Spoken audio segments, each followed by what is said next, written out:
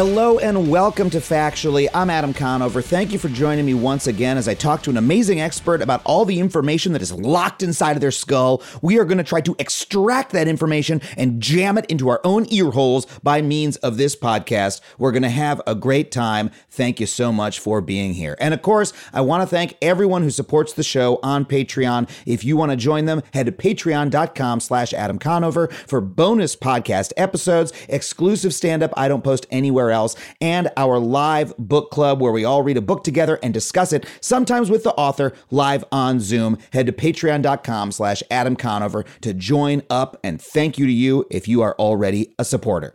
Now, let's talk about the internet. I grew up on the internet quite literally. I was actually part of the first generation in history where that was even possible for a kid. When I was in 7th grade, there was one teacher at my school who had a single Mac that he had personally hooked up to the internet because it was so new, that was the only way to get on. There was a computer lab, but all those were just Mac Pluses that, all you could do was play Number Cruncher on. We only had this one computer that was connected to the internet, and this teacher taught just my one class how to use early internet technologies like Gopher, MUDs, FTP, and yes, a very early version of the World Wide Web. I was fascinated by this new means of communicating that allowed me to talk with people all over the world, allowed me to create digital works that they could see and experience, and that fundamentally allowed me to escape my suburban middle-class life on Long Island. It was utterly intoxicating, and after getting that first little taste, I was constantly trying to figure out how I could get more.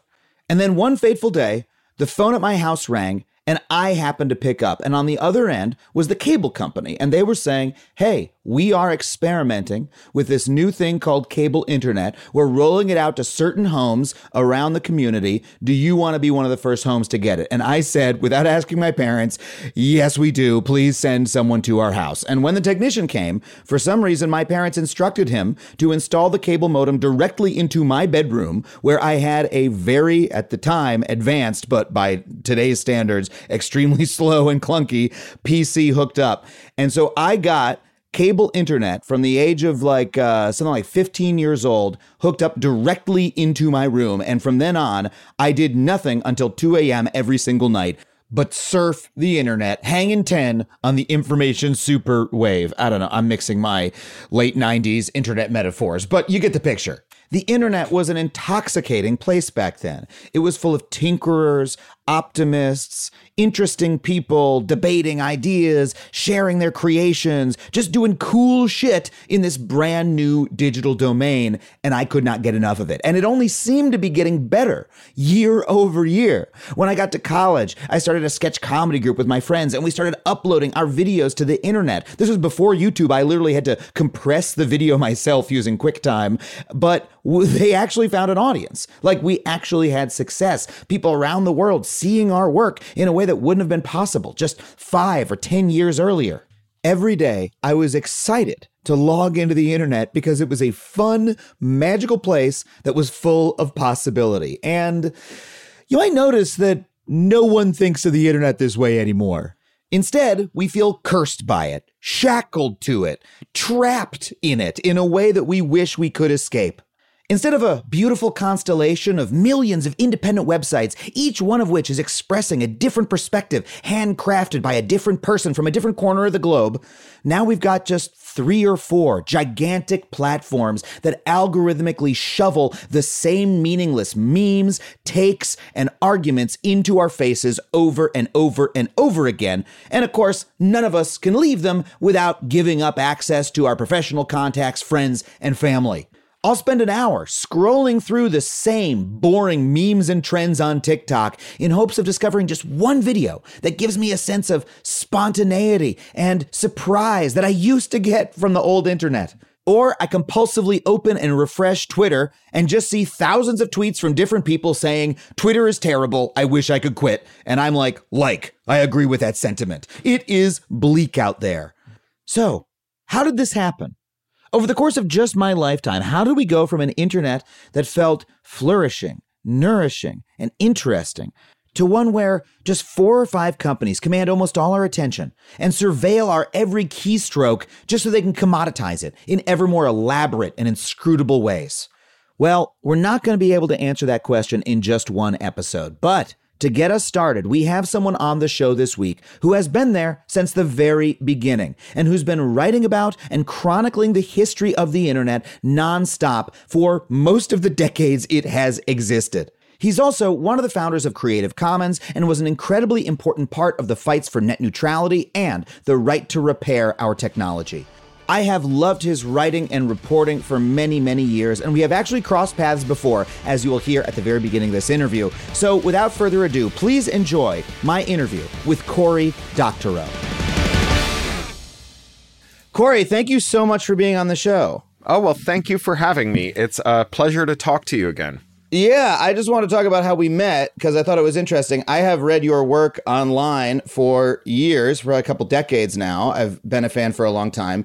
You reached out to me in something like 2018, 2017 to say, hey, there's a topic I really think that you should do on Adam Ruins Everything. You should talk about right to repair, about the fact that when you buy digital goods, you don't own them, about the fact that companies are using DRM, digital rights management, to make your physical objects work less well and make you unable to repair them and unable to like buy parts from other manufacturers.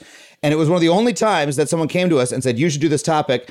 And I was like, yeah, really should. We actually should do that. And I went and I took it to our research team and they were like, yes, this is a very good topic. And we did it basically exactly as you had pitched it. And I don't know if that was gratifying for you. It was very gratifying for us. It was a stellar episode. I was really glad to watch it. And, you know, I thought it fit in your sweet spot, which to a certain extent is my sweet spot, which is stuff that is really important and so complex that many people just don't even try to understand it. Mm-hmm. And you know, there are subjects that are hard to understand because they're complex, but then there are some subjects that are deliberately complex so that they'll be hard to understand. Mm-hmm. And a lot of them fall under the category of things like capitalist shenanigans, which I think Adam Ruins Everything did a really good job on.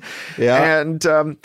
And so that pocket of the digital rights world, where the intersection of terms of service and copyright and anti-circumvention and product design and tortious interference with contract and automated takedown, all this other stuff all kind of comes together, is like very hard to get your head around, but it is incredibly salient to our daily lives. Like it represents like a really big shift in how our lives are lived. And so that's why I thought it'd be good for you guys. And I thought you did an excellent job with it. Thank you. I'm very proud of that episode. That episode was Adam Ruins Tech, if people want to check it out on HBO Max. We also did a segment there about, just as a little aside, I love telling the story. We did a segment in that episode about the sort of oligopoly of cable providers and how they divided the country up between themselves. And that's why you only have access to one internet service provider likely in your area that does cable, right? For me, it's Spectrum. For someone else, it might be Comcast or whatever, because of that. And we released that episode as AT&T was in the process of buying Warner Media, and someone at Warner Media saw it as it was airing and got really upset and took that episode like off of reruns and off of internet distribution as a result. Yeah. So you can watch it now on HBO Max. It is now on HBO Max. But for a while, it was like not on digital on demand and stuff like that. And it wasn't, they didn't upload YouTube of that segment because not because AT&T told them not to, but because someone at Warner was like, uh-oh, this segment mentions AT&T and the other big ISPs.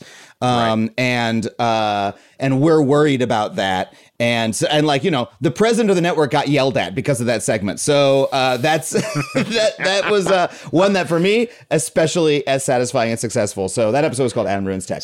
So, Jay Ward used to deliver Rocky and Bullwinkle episodes to the studios like 5 minutes before airtime so that no one could preview them because he could therefore do all kinds of crazy things. I love that. That's great. I love that amount of power. I unfortunately never had that amount of power, but The main thing I would do was if you fuck with me, I'm picking a bigger fight next time. And that's how I sleep at night. And that's my approach at any rate. So look, but let me say, I've read, as I said, your work on, I first encountered your work on boingboing.net, the wonderful blog. But of course, you're a man about the internet. You are a fiction author, but you're an essayist. You are also a technologist and just general gadfly. But one of the things I think where I'd like to start is that, we all felt very differently about the internet maybe 20, 25 years ago, around when I started reading your work in the early 2000s. The internet was about openness, free access to information, open technology, open source, da da da da da. It feels like we're in a very different place with technology now. What has that story been from your point of view? What have the changes been, and what sort of future are we moving into? Yeah, so I think that there's like a story about the optimism of that period that is unfair in its criticism, which goes like, in the beginning, there were the techno-optimists, and they thought that if we just gave everyone a computer, everything would be fine. And connected it to the internet. That's the kind of Zuckerberg doctrine, right? Connect everyone and everything will be fine. And there were undoubtedly people like that, and certainly people saying that to investors because they wanted to raise money or juice their share price. But the people who are most prominently accused of being techno-optimists, the people who cared about digital rights, were the people who were not only optimistic about what could happen if we gave people network devices and gave them the freedom to use them in ways that suited them, but also really frightened about what would happen if we gave people network devices but didn't give them that freedom, right? Made them beholden to shareholder interests, made them beholden to the oppressive state power that wanted to use devices to spy on people. Like, you don't found an organization like Electronic Frontier Foundation if you think everything's going to be fine. Yeah. Right? Yeah. It's because you appreciate what's at stake, not just how great it could be, but how terrible it could be, that you get involved. But there was a blind spot, and it's a blind spot that I think we still labor under, which is that the era of the current tech revolution, which I think starts, with the Altair PC and the Apple II Plus. It also coincides with the era in which we dismantled antitrust enforcement. So, Ronald Reagan hit the campaign trail as the Apple II Plus hit store shelves. And every year after that, we took away more of the controls that prevented corporate concentration. And those controls were really important to tech because they meant that if you had an idea for a cool way to make technology make people's lives better, you could do all kinds of things to improve the world. You could launch a business and launch a product and so on. But what you couldn't do was sell out to the companies that you were actually trying to compete with. They couldn't buy you. And they couldn't enter the market that was vertically adjacent to their own to try and crush you, right? So, if they're offering photo hosting and you're offering cameras, they couldn't enter the camera space and then sell cameras at a loss to force you out so that they could capture both photos and cameras and tie them together. Wait, there was a time when that wasn't... Well, you just described them like, that happens every day now. Yeah. No, so basically the passage of the Sherman Act, and then, which was the late 19th century, and then through especially the New Deal in the next 30 years, there was the presumption that companies shouldn't be allowed to merge with their competitors to buy nascent competitors, right? So major competitors couldn't merge, nascent competitors couldn't merge, that vertical integration was considered suspicious, and that particularly important industries were subject to what was called structural separation. So, like, most notably, if you ran a bank, you couldn't also invest in businesses that competed with the businesses that borrowed money from your bank. Because if there's two pizza parlors on the same street as the bank, and one of them borrows from the bank, and the other one borrows from the bank but is also owned by the bank, and both of them come back to the bank looking for their next loan to expand, the bank gets to choose the winner. Yeah. Right. And so we had this idea of structural separation as well. And there had been this fringe idea for a couple of decades that had been promulgated by the people who became known as the Chicago School of Economics. This is the people who gave us Reaganomics and trickle down and neoliberalism more generally. And in the case of antitrust, they had this thing that we can really only describe as a conspiracy theory.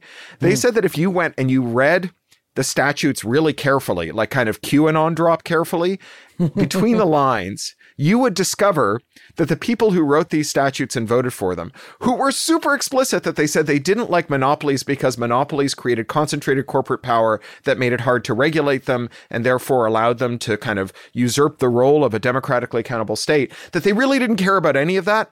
All they cared about was the tiny minority of possibly fictional monopolies that were inefficient, and that most monopolies were efficient.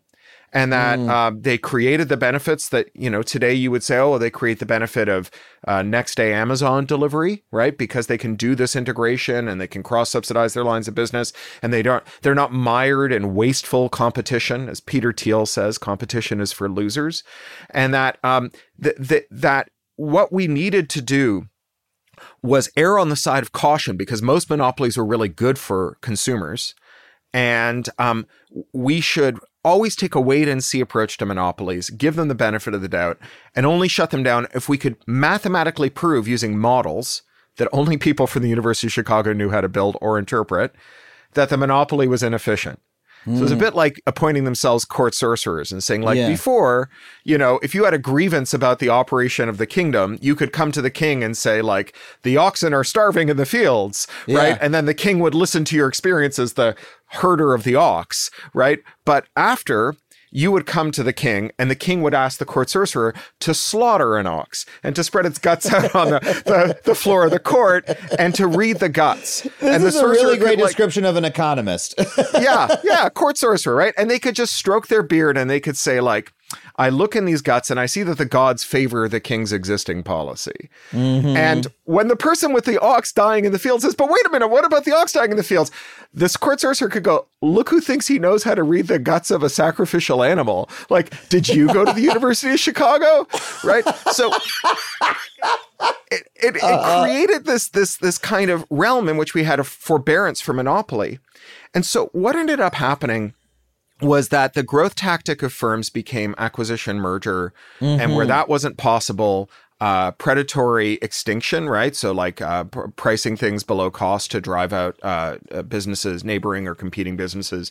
And when that didn't work, collusion. So, right now with the Texas Attorney General's antitrust complaint against Google, they just unsealed a bunch of documents that show that the CEO of Google and the CEO of Facebook literally had illegal meetings where they rigged the ad market. Right. Wow. And they just colluded. Right. Yeah. So and unwisely documented it because, these guys are not super geniuses. They're like everyday mediocrities, just like you and me. They would like us to believe they're super geniuses. Like they would like us to believe that the reason that they control the discourse is not because they have a monopoly on all the places we speak and how we speak and who our speech gets shown to, but rather because they have built a big data persuasion engine that bypasses our critical faculties and it turns into like a mind control ray. Yeah. And, the people who criticize big tech by saying, look, they used the mind control ray that was supposed to sell your nephew fidget spinners to make your uncle into a QAnon,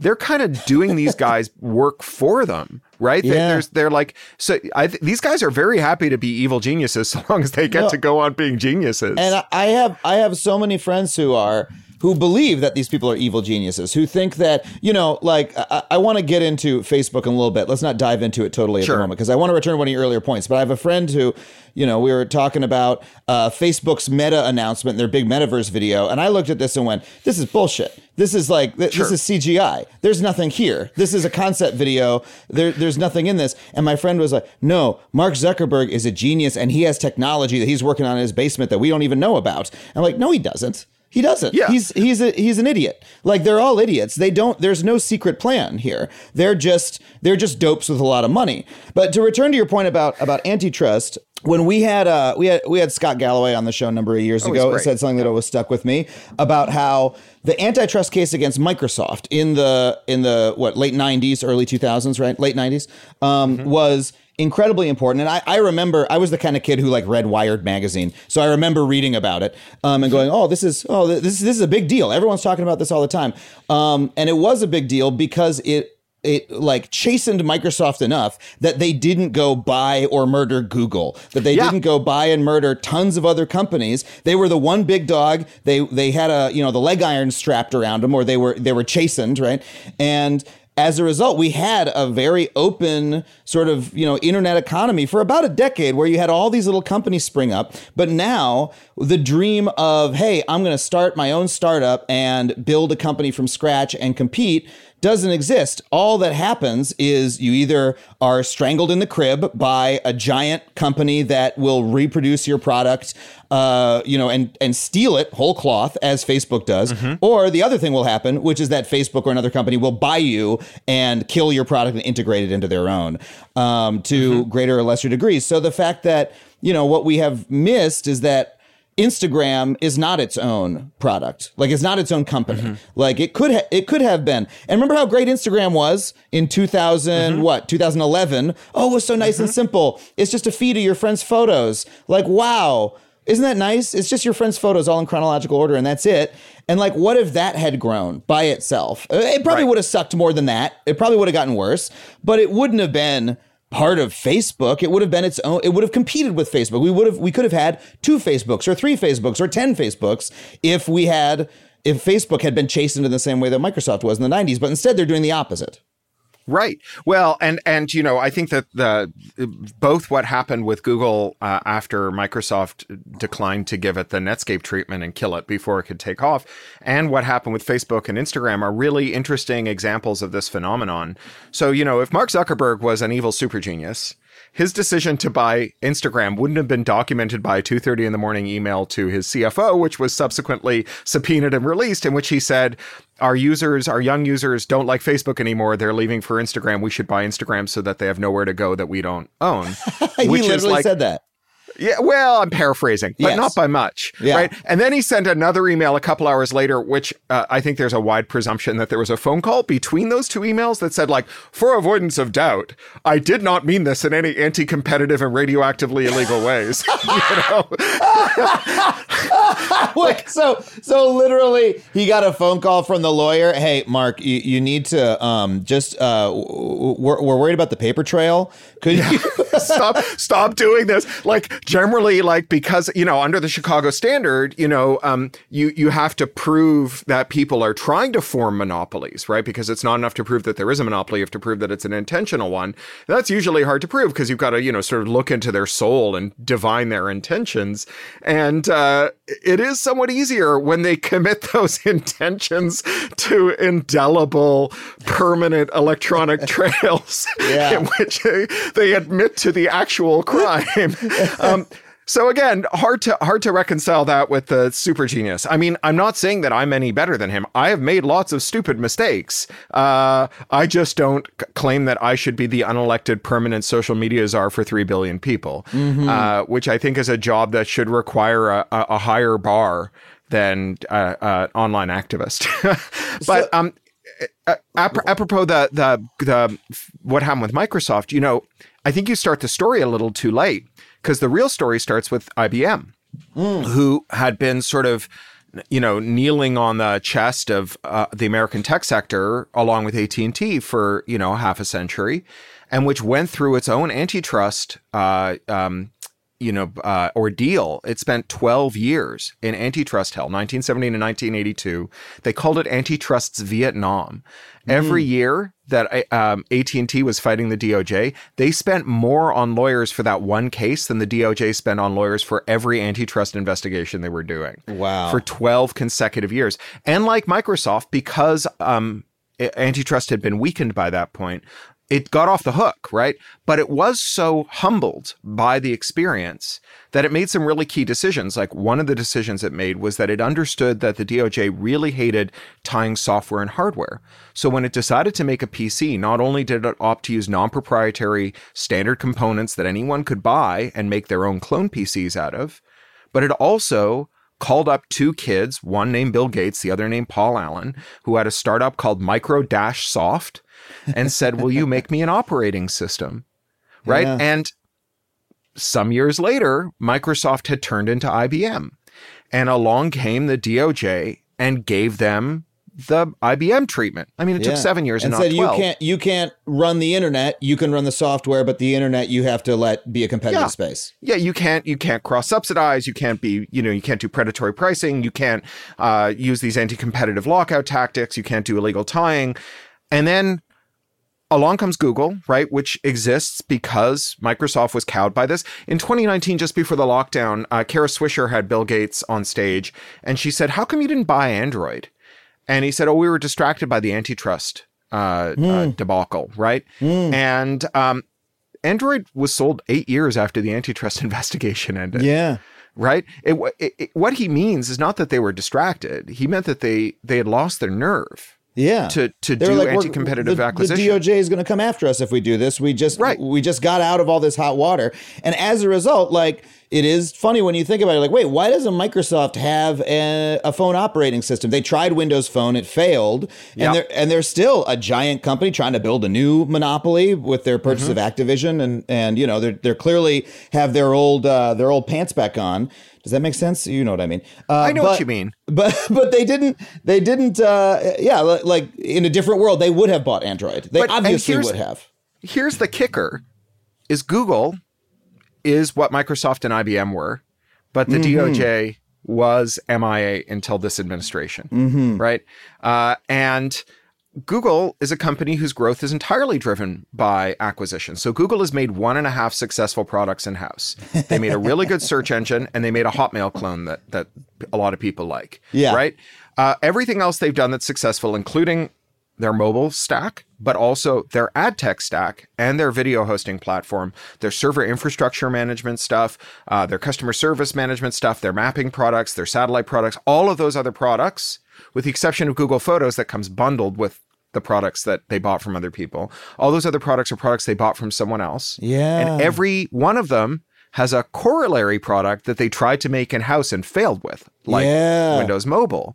Yeah. So what would it be like if all those companies were standalones? What it would be like if they were selling to all comers? If you could start a Google rival and integrate with all those pieces in the stack without integrating with Google. Yeah. Like, what if, and I think about this all the time, because I think one of the death knells of the open internet, one of the things that sort of pinged for me at the time was when YouTube became the de facto only video platform. Because before that, video on the internet was very hard. I was in a sketch comedy group. I compressed our own video using QuickTime, using an app called Sorensen Squeeze. I, was up on video codecs. It was a lot of work, and it was hard to find a host. Like, we're constantly getting kicked off of hosts because we were using too much bandwidth with our 15 megabyte video files, right? So YouTube solved the problem by giving people a way, hey, bandwidth is free, right? We're not going to charge you for the bandwidth. But it became the only place that people watched video, which is bad enough for, the prospects of an open internet and open ecosystem. But also, what if YouTube, one of the biggest websites in the world, wasn't owned by Google? It would make a big difference. So and it's true, they just bought it. They bought YouTube. You are identifying a really key dynamic in how tech concentration works. And if you'll indulge me, I want to kind of surface that and talk about what everyone gets right about it and what they all miss. Please. So you're talking about network effects, right? The reason YouTube grew is because of network effects. And a network effect is a term economists use, both smart ones and ones from the University of Chicago, to describe services that get better when more people use them. So, you joined Facebook because your friends were already there. Once you joined Facebook, other friends who weren't there wanted to join because you were there, right? Yeah. You made YouTube videos because there was an audience. Once you made your YouTube videos, that was a reason for more audience members to join. Someone makes an iPhone app because they're iPhone users. The more iPhone users there are, the more the reason there is to make an app. But the more apps there are, the more reason there is to become an iPhone user. So these are network effects, and they're a virtuous cycle that drive extremely rapid growth in all kinds of service. And you and I are old internet people, and you will remember things like Friendster. Sure. Going from 0 to 60 overnight. That's the network effect in action. But you're an old internet person and you don't still have a Friendster account. No. Because Friendster disappeared. And the reason it disappeared is that tech does have this other characteristic that's really important, which is that intrinsically it has very low switching costs, another economics term. And that's just what you have to give up to leave, right? If you leave YouTube and go somewhere else, like, a bunch of people who've been deplatformed by YouTube did that, the switching cost is that the audience doesn't come with them. So they get a much smaller audience, much smaller reach. If you leave Facebook and go to the Fediverse and just hang out on Mastodon or Diaspora, you leave behind, customers, family members, people who have the same rare disease as you, whatever, your kid's Little League team, all of that stuff. Now, tech switching costs are low because tech is very flexible, right? Digital computers can run every program that we know how to write. Like, we only know how to make one kind of digital computer. It's called the Turing Complete von Neumann machine. And it can run every program that can be expressed in symbolic language. Now, some computers are faster than others. Some have more RAM than others. And I wouldn't want to try to run Photoshop on like a Apple II Plus. But, the reality is that if you had enough time and you were willing to swap floppy disks long enough, you could run it. It might take 1,000 years to see the splash screen, but you could run it. Theoretically, right? they're the same device. Yeah. And our internet is the network of networks. It's the network that replaces all of the special purpose networks, a cable network, the red hot network that goes to the president's desk phone when there's a missile in the sky, the faxing network, all those other networks are all now subsumed into one protocol that has sub protocols running in it, TCP/IP with stuff inside it, right? And what that means is that, like, when Facebook was taking off and yet everyone was on MySpace, and MySpace was owned by a, jealous, rapacious billionaire named Rupert Murdoch who didn't want to let those people go, Mark Zuckerberg didn't have to offer people the stark choice of a better service on Facebook or all their friends on MySpace. He welcomed them to Facebook, gave them a tool where they could enter their MySpace login and password, and then it would go and fetch their waiting messages from MySpace. It would log in as them and bring them out. And that low switching cost meant that you didn't have to arrange like international everybody leaves Facebook or MySpace for Facebook Day to get your friends to go over. You didn't have to bear another economic stream. You didn't have to bear the coordination cost that creates the switching cost. You could switch, and then your friends could switch when they had a moment. It wouldn't be, you didn't have to all move in unison. Yeah. And low switching costs are like a technical reality that's very hard to defend against. You can, like today, even if Google didn't have the full suite of tools for like downloading your email and moving them somewhere else, you can like forward email from one place to another, and it can be invisible to the people you're who you were sending email to and stuff. There are all kinds of these intrinsic tools in our tech world. There are email clients, there are web providers that have basically cloned Gmail that provide a better service that you can, and I have done this myself. I left Gmail and loaded it all into another service. It has J and K keyboard shortcuts just like Gmail. All my contacts are there. It's almost the exact same experience. And and that company was able to create that product unilaterally. They didn't have to ask Google's permission. Sure. Yeah. Sure. And they can even make buttons to like download it all with IMAP and do all kinds of cool stuff. Exactly. So those switching costs are high today, and they're not high because of technical barriers. It is true that like if you tried to build a tool like that for Facebook might object to it and they'd pay some engineers to try and block it. But, ultimately you have the attacker's advantage. In security context, we say that the defender is the worst person to be. The blue team, you don't want to be the blue team because the blue team has to make no mistakes. And the red team, the attackers just have to find one mistake you've made, one crack in the armor, right? And so, Facebook, 3 billion users is 3,001 in a million use cases every day, which means that Facebook figuring out what's a user just being weird and what's a bot acting on behalf of a user getting their stuff, they're faced with like a real challenge, right? Yeah. You have the advantage. What Facebook has is the law. And here's where corporate concentration, technology, and policy all come together. Because as companies grew and grew, as the number of competitors they had shrank and shrank, they not only had more profits because, as Peter Thiel reminds us, competition is wasteful, right? You have to lower your prices or pay your workers more, or do other things that competition requires of you, in order to remain in the market. You can retain that money. Now, your shareholders expect most of it, but you can retain it.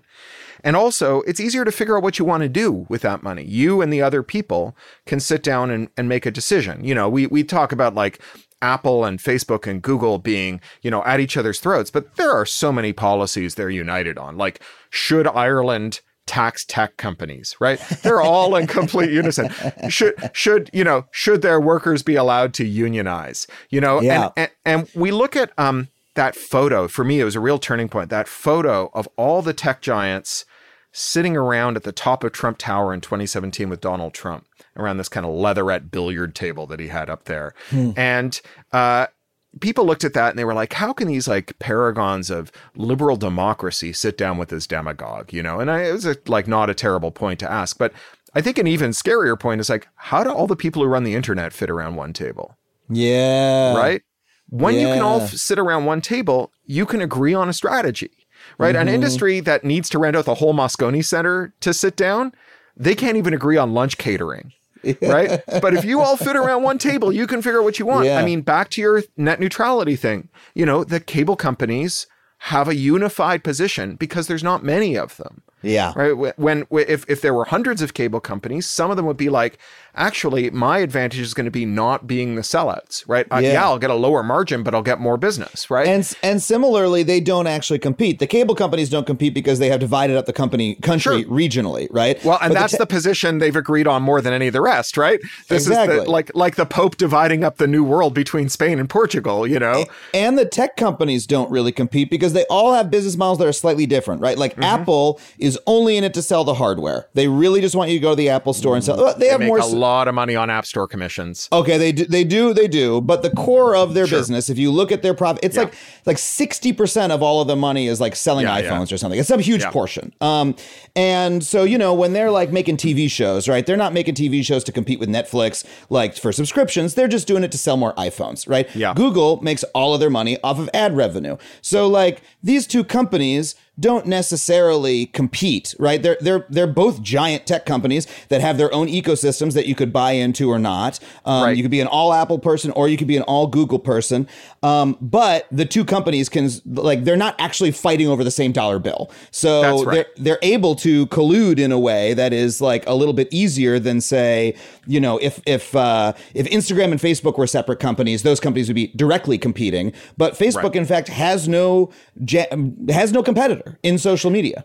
And, it's funny because when we talk about these firms, we talk about them like they're the Montagues and the Capulets, right? Like they must really hate each other. And then we go like, well, wait a second. Didn't Sheryl Sandberg used to be like a top Googler and now she's the COO of Facebook? Like, are they Romeo and Juliet? And, this carries over into like other industries, right? Like, so for how long did we think of Fox as the anti-Disney and Disney as the anti-Fox? We're Bob Iger and Rupert Murdoch star-crossed lovers from great houses that couldn't come. Like, no, they're actually more or less on the same side, right? Yeah. They're basically on the same side. That guy who ran T-Mobile, who called himself the anti-CEO and called it the anti-carrier, who then, merged with Sprint and exited. He was an ex-AT&T, ex-Sprint executive who then ended up running it. Like, he's not the un-CEO. It's not like he's like Pauly Shore, who was vaulted to CEO-dom after like being picked up on a surfer beach or something. He was a telecoms executive. He was a lifer who'd worked for all the major firms. Yeah. Right?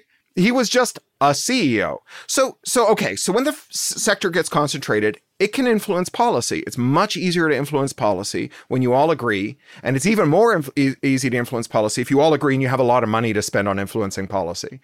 And so today, the tactics that Facebook used and Apple used and Google used and all these other big firms used to grow, the interoperability tactics that they used to reduce the switching costs, let other people come into their business, those tactics are now shut down, not by technology, but by law. Wow. You did a whole show on Section 1201 of the Digital Millennium Copyright Act, the thing that bans bypassing an access control system and is used to lock people in on repairs and on apps and a lot of other things. This is what allows a company to say you can't open our technology and tinker with it or repair it yourself without our permission. It's actually illegal to do that. Or interoperate with it more broadly. So, again, you're an old computer person. So you'll remember around 2000, Apple was really on the ropes. scopes. I was a CIO back then. We were running offices with Windows machines and Macs. Mostly the Macs would be in the minority, and it was a couple of designers, and then everyone else was using Windows.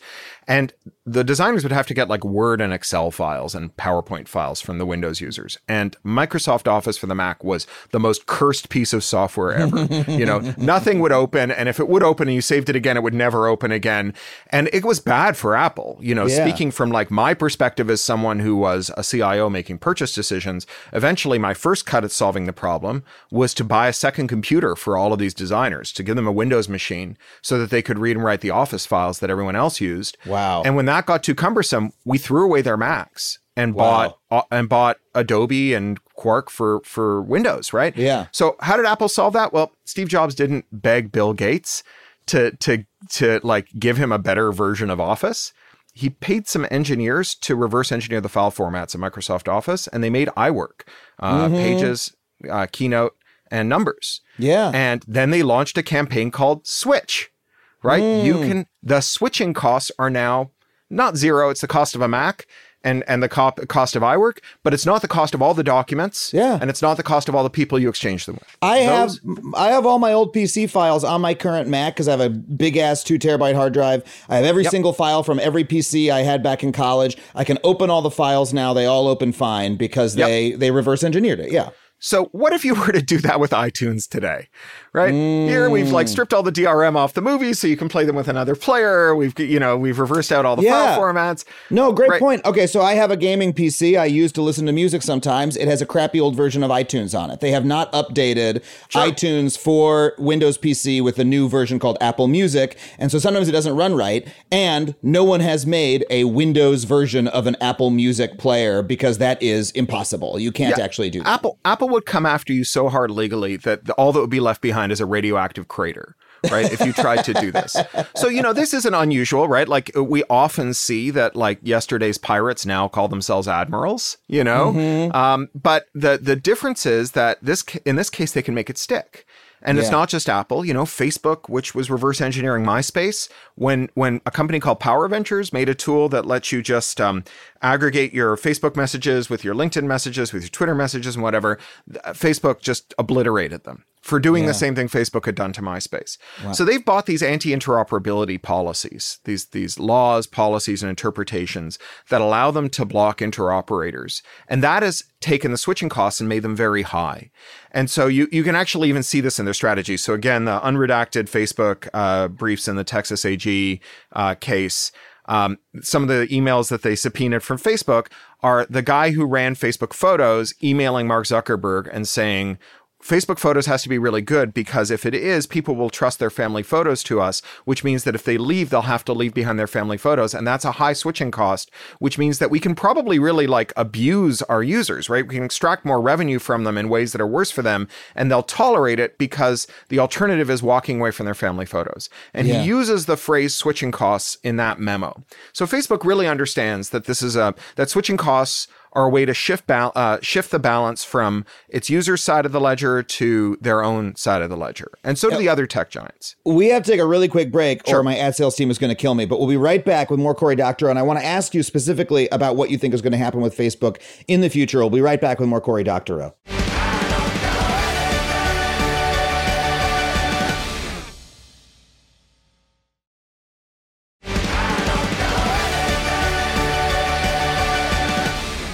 Okay, so we're back with Cory Doctorow. So you've been explaining interoperability, how the tech companies have done their best to kill it, even though they all built the backs of their companies on it in the first place. So what are the prospects for creating more interoperability in the future?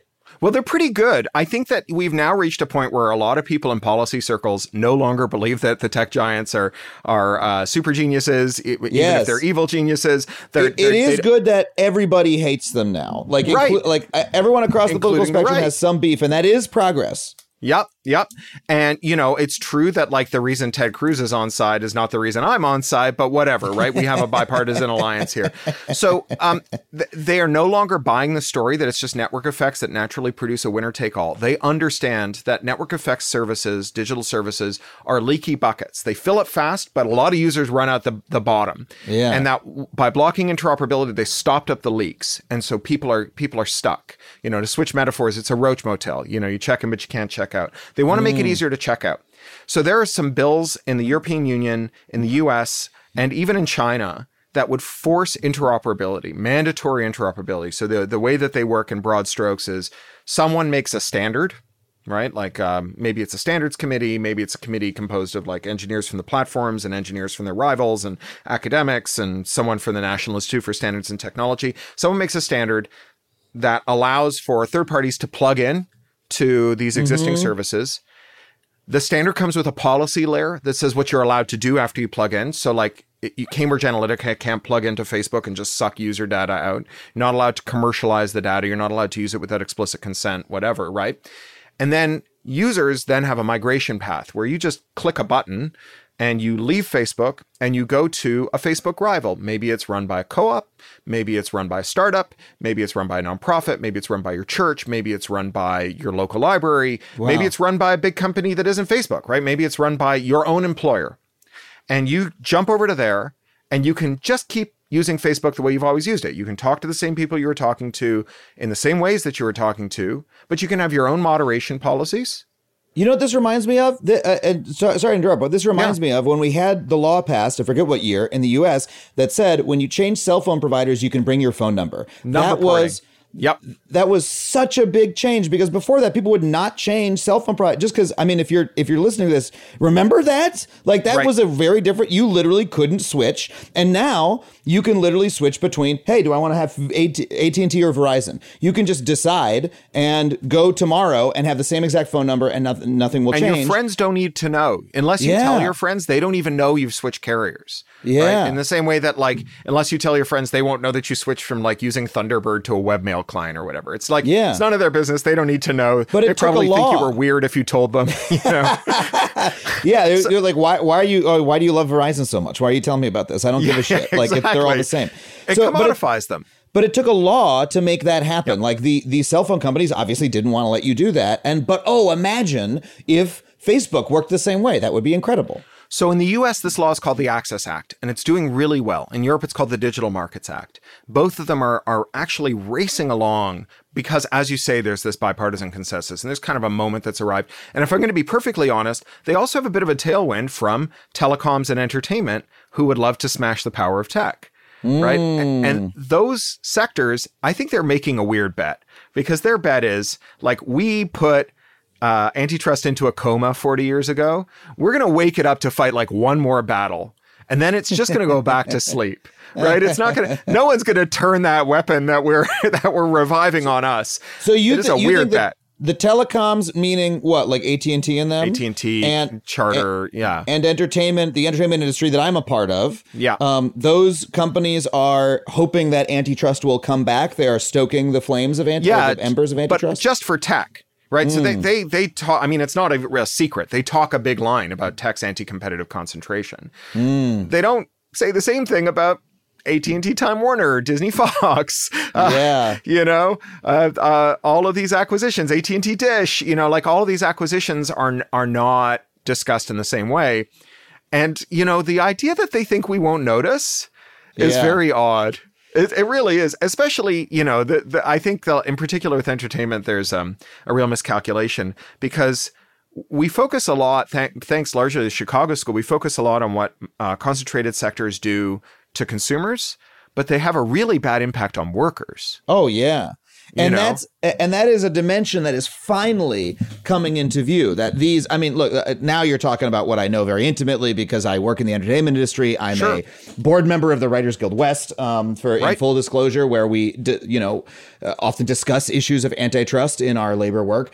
The fact that these companies are merging is bad for workers because, okay, I'm trying to sell a show, right? That's literally what I'm going to be doing in a couple weeks is like, okay, I got a new show idea. I want to sell it to a couple of different places. Well, if there's only 2 places to sell it to instead of 3 or instead of 10, it's hard for me to get a bidding war going and they can offer me less and I make less money. This is what is called, I believe, a monopsony. It's sort of it's the inverse of a monopoly. But if you imagine yourself as someone who is selling your labor, say you're a freelancer and you're selling your web design skills, if you're a farmer and you're selling your grain, the number of people who you have available to sell to really matters to you. And we're starting to see glimmers for the first time that the antitrust enforcers at the DOJ and what the FTC are finally looking at it that way and saying, oh, wait, that's bad for Americans in a different way. It's not just bad, and not just Americans, people around the world. It's not just bad in terms of prices for consumers, but it's bad in terms of wages to people and also money coming into other companies,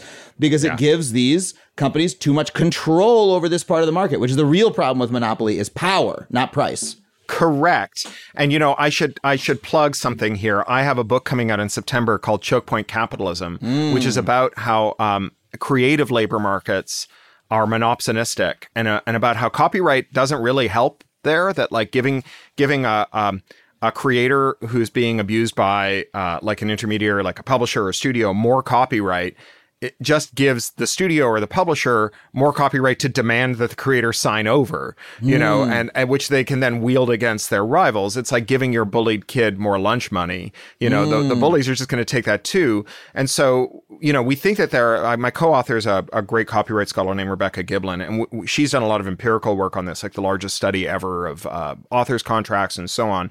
And we talk about some copyright-like mechanisms, like the termination right, the right to terminate a copyright assignment after 35 years, which is not well understood, but hugely powerful. Like George Clinton just took his whole catalog back from his label. Wow. And now he owns it.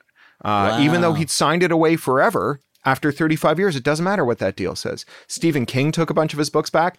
If you've got kids of the right age and you buy them a Babysitter's Club book, you're buying it from the author now, because she terminated all of her copyright assignments to her publisher. This is something that anybody can do? After 35 years. Now, there's a question if it's a work made for hire, and that's coming up right now with the heirs of the guy who made the Game of Life for Hasbro, who are arguing about this. But all of the original Marvel stable, including Stan Lee's estate, are coming after Disney Marvel to terminate all their copyright assignments and all of the characters that Disney Marvel has made the MCU out of. This is really fascinating. And it makes me think of something, which is, look, when I became more involved in my union, I read a big history of the Writers Guild of America, right? And something I had not been aware of before I read this book. There's a book called The Writers by a woman named Miranda Banks, excellent book. And it talks about how an early debate, this is like in the 40s, in the Writers Guild, was over copyright, because screenwriters who wrote movies were looking at it going, hold on a second. Authors who write books retain their copyright. They sell to the publisher, but the author still owns the book, right? Why don't we own the rights to the movie? We wrote the movie. Why not? And there was a fight for that. And basically they lost. They gave up. They said there's more important fish to fry. It was like a historic giveaway that we don't even think about anymore, right? You don't question why is that the case. And so I'm very curious to find out if it does apply to works for hire. Well, so we have a bunch of mechanisms that we address. It's very shovel ready. But you know, one of the points that I was getting at here when I say that they're attacking creative workers is creative workers are actually pretty good at making noise about issues that matter to them. Yes. Right? So the Disney animators strike, one of the reasons, which is like this historic, very important strike from my union. I'm a member of the Animation Guild because I wrote an animated thing for Netflix that they didn't do, but I joined the union.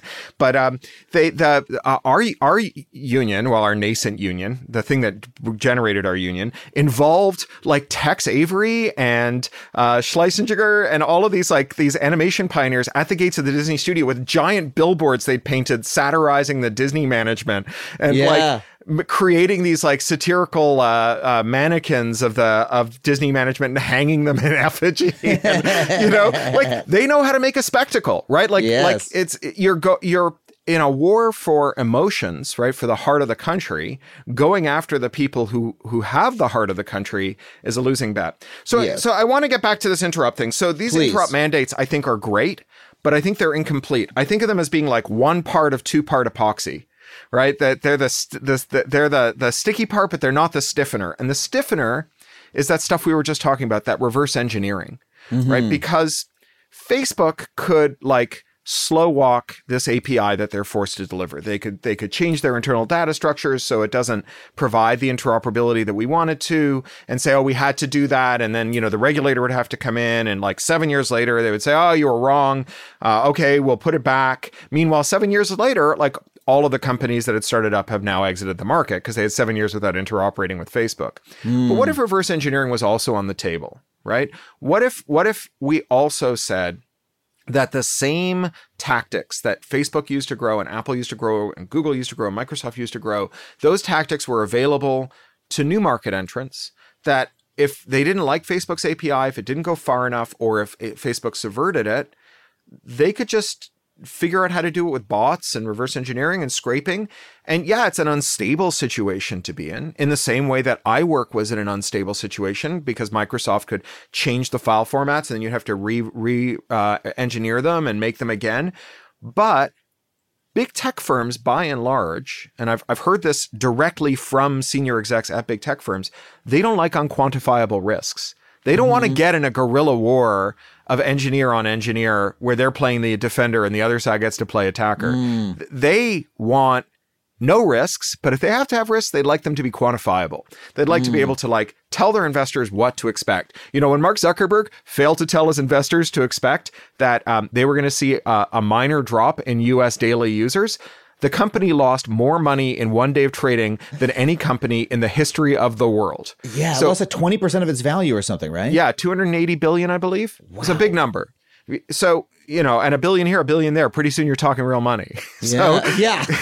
So I think that by and large, that just the threat that interoperators would have defense in law for coming after them in this way would stay their hand. But in the event that it didn't, because there's no overestimating the hubris and foolishness of tech executives, then they would have a remedy too, right? Yeah. So and that's the other half of the epoxy. Adversarial interoperability. At EFF, we've been calling that competitive compatibility, because adversarial interoperability is impossible to say. And you can turn competitive compatibility into ComCom, which is nice to say. So ComCom on the one hand, tech mandates on the other. And you could do this with repair. In Massachusetts, they passed a right to repair law for cars. It forced the automakers to give independent mechanics the tools to debug messages on the wired network in the car. The automakers immediately moved those messages to the wireless network in the car. 8 years later, they passed another ballot initiative saying wireless networks too. In intervening 8 years, a lot of independent mechanics went out of business, right? What if like 3 MIT kids could have built a gadget with a cost of materials of $3, made it in Guangzhou by the boatload, imported it, sold it to mechanics for $50, built ancillary services on it with backing from investors like insurance, warranties, third-party parts, all this other great stuff that you know the car makers are making bank on, and genuinely directly threatened those automakers in a way that independent repair just scratches the surface of. I think the automakers would have not played shenanigans. And again, if they had, well, then in comes our 3 MIT kids. Yeah. You know? That's a really cool vision. I want to ask you before, because I know you have to go. I just want to ask you this, because so much of what I loved about reading your work over the years, but especially in those internet early days, was there was that spirit of creative independence and technological play on the internet. You were deeply involved in Creative Commons, which is, sort of new copyright system that allows people to share, to give their copyright up for others to remix, right? There was early internet remix culture. That sort of thing. That is a culture that I deeply miss. But when I read your work today, I'm like, maybe it's still alive and well because Corey's still out there doing his thing and linking to cool shit. Do you feel that it's alive and well? Do you feel that culture can come back? And how can people be a part of it? Yeah, I mean, in some ways, remix culture won. Like, one of the weird things about Disney's acquisition spree, for example, is they're doing all kinds of mashups. Yeah, right. I mean, like the whole business. That's like all Marvel does now is just like, oh, what if Doctor Strange were also, I don't know, Nightcrawler from X-Men or whatever the fuck. Yeah, or like, what if the Muppets were stormtroopers? Yeah, right. Like they're just doing all of it, right? They're just like mixing up all the stuff, right? Which is great, and they've kind of stopped declaring war on fans, which is pretty interesting. There's a lot of like fanac that is pretty good. There are a couple of exceptions around the edges, and the fact that they are so exceptional is what makes them weird. Like there was the Axanar lawsuit Paramount brought against fan films, and then Dr. Seuss coming after the The Places You'll Boldly Go, which was a Star Trek mashup with Dr. Seuss. That was it was like written by David Gerrold, who wrote the Tribbles episodes of Star Trek, and illustrated by Ty Templeton, who's a great comics illustrator. And those are like noteworthy because they're so weird. But in general, like the firms have kind of dropped their their attacks. And we have a mix of licensed frameworks, right? So like TikTok, where there's just all kinds of material that's pre-licensed for use, and forbearance. And it's imperfect and it's precarious, but it's so much better than it was 20 years ago, right? Like YouTube is still full of people like being demonetized by automated filters or having their, copy struck and having their channels removed and so on. But by and large, like YouTube is full of the stuff that we were fighting for video hosting services to be able to be full of, True. In really interesting ways. I mean, I know Lindsay Ellis has exited YouTube, but like her videos are an amazing example of the kind of creativity that used to be impossible. Yeah. And there's a film prof who's an old pal of mine named Eric Faden, who 15 years ago, made a short video called Fairy Use Tale, where he cut Disney clips up to have Disney characters explain fair use. And it's really good. And then he has a colleague in the UK who's a film prof who just did it again to explain fair dealing, which is the UK version of this, with her students. And they did it with Simpsons clips. And they were able to, he took like a year to build his. Because there are all these giant databases that transcribe Simpsons episodes with time code, they were able to do theirs in like 2 weeks. Wow. So we are living in something of a golden age. There are things around the periphery we need to fix. There's still very fragile speech. Beverly Hills Police Department officers are playing Taylor Swift when people try to record them to see if they can trigger YouTube's copyright filter. That is like something out of one of your novels. That example. Really that is like is. that is such a science fiction idea. But it's a little hacky for me, I would like to think. The idea that a cop is going to try to avoid surveillance by, I'll get this video taken down by an algorithm because I'm playing Taylor Swift during it. Incredible. Yeah. So go ahead. Work to do, right? But I would say that there's plenty of cause for hope. And I think that there's a generation that does not recognize that they should consult a lawyer before they make a TikTok. And I think the fight to have that be our norm, that fight has been decisively won. There are other problems with TikTok, the surveillance, whatever, but that problem is pretty decisively solved. And that is something that you can participate in and go be a part of today if you're listening. Corey, I'll let you go. This has been an incredible conversation. I hope you'll come back again another time. I would love to. Absolutely.